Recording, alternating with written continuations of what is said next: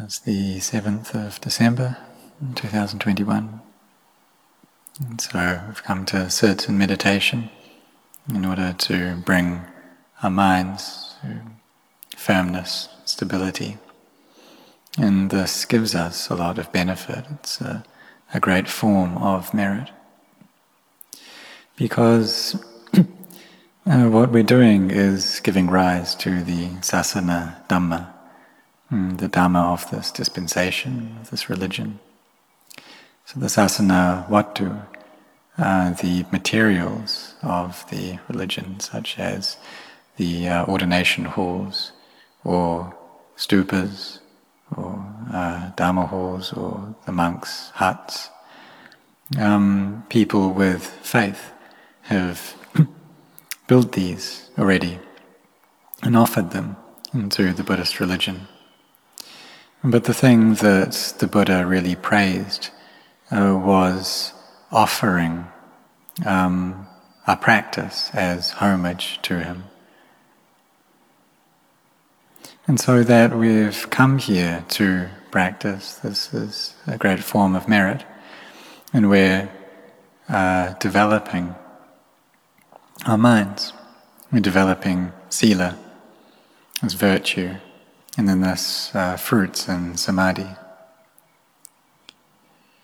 So when the mind has stability and it's firm, and then we can take that and contemplate in order to see the truth of sankharas, of these compounded phenomena, the truth of all material things, the truth of all mental things, and how these are inconstant, how they change, and how they don't endure, and how they're not self. Because our minds, they have this view of self. They take these things as being me, belonging to me, or you, belonging to you. And they have done this ever since we were born.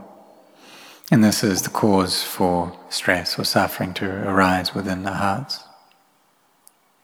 And so we don't see the truth, and we don't really see the self. We don't really see ourselves.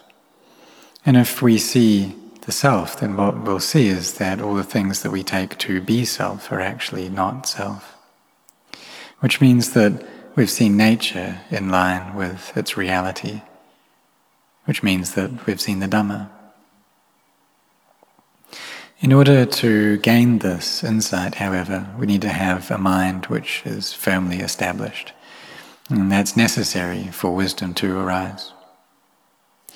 And so this wisdom that we're after is a wisdom that knows in line with truth.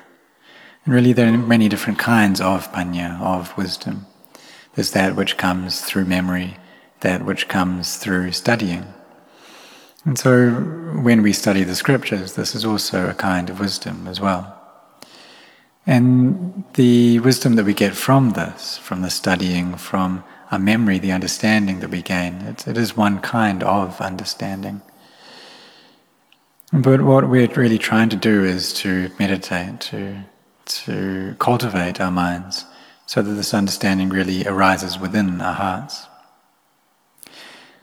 So when we sit in meditation, the mind has been brought into samadhi, and then this gives us inner peace. And then we take that peace and we use it to seek out the truth. In the beginning, however, vipassana, this insight, it doesn't arise. But we just teach our minds anyway. And can ask our minds questions.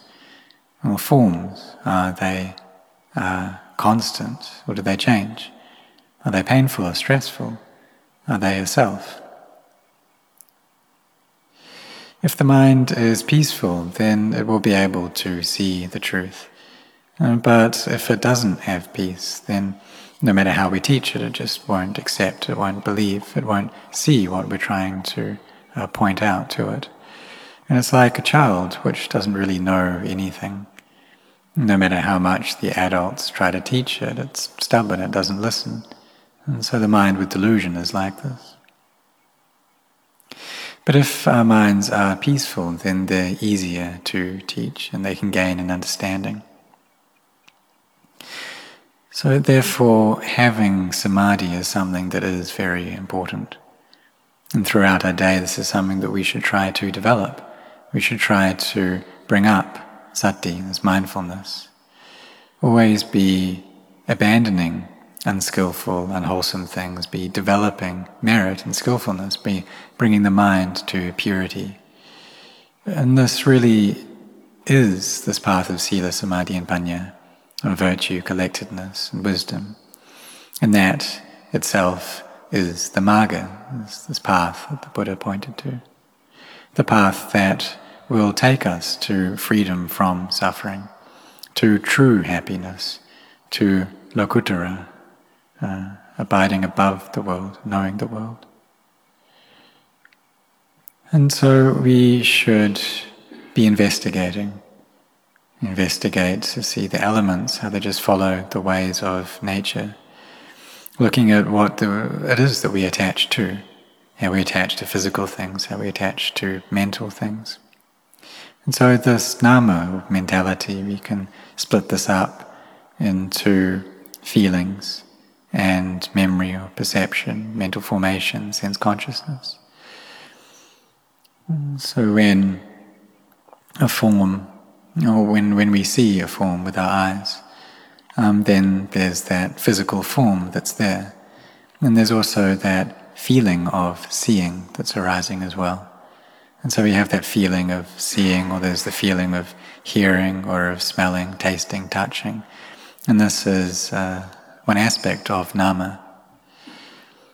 And so if we gather all these things together, it just falls into physicality and mentality. We should use the opportunity, the time that we have to train our minds in this way, because this is a really good opportunity that we have. And also because sankharas, the conditioned phenomena that we have, they're constantly deteriorating. And they're following this path of degeneration. And we don't know what's going to happen to our bodies or when it will happen. But we do know that something's going to happen to them, that they really are going to deteriorate and break apart. And so therefore we shouldn't be heedless. The days, the nights, they're constantly passing by. And if we don't do anything with our time, then it's just days and nights falling away. And the end of the year 2021, it's coming up close. It's just 20 days or so away. And so therefore we need to study. We need to use the time that we have to practice. And so may all of you set your hearts on this.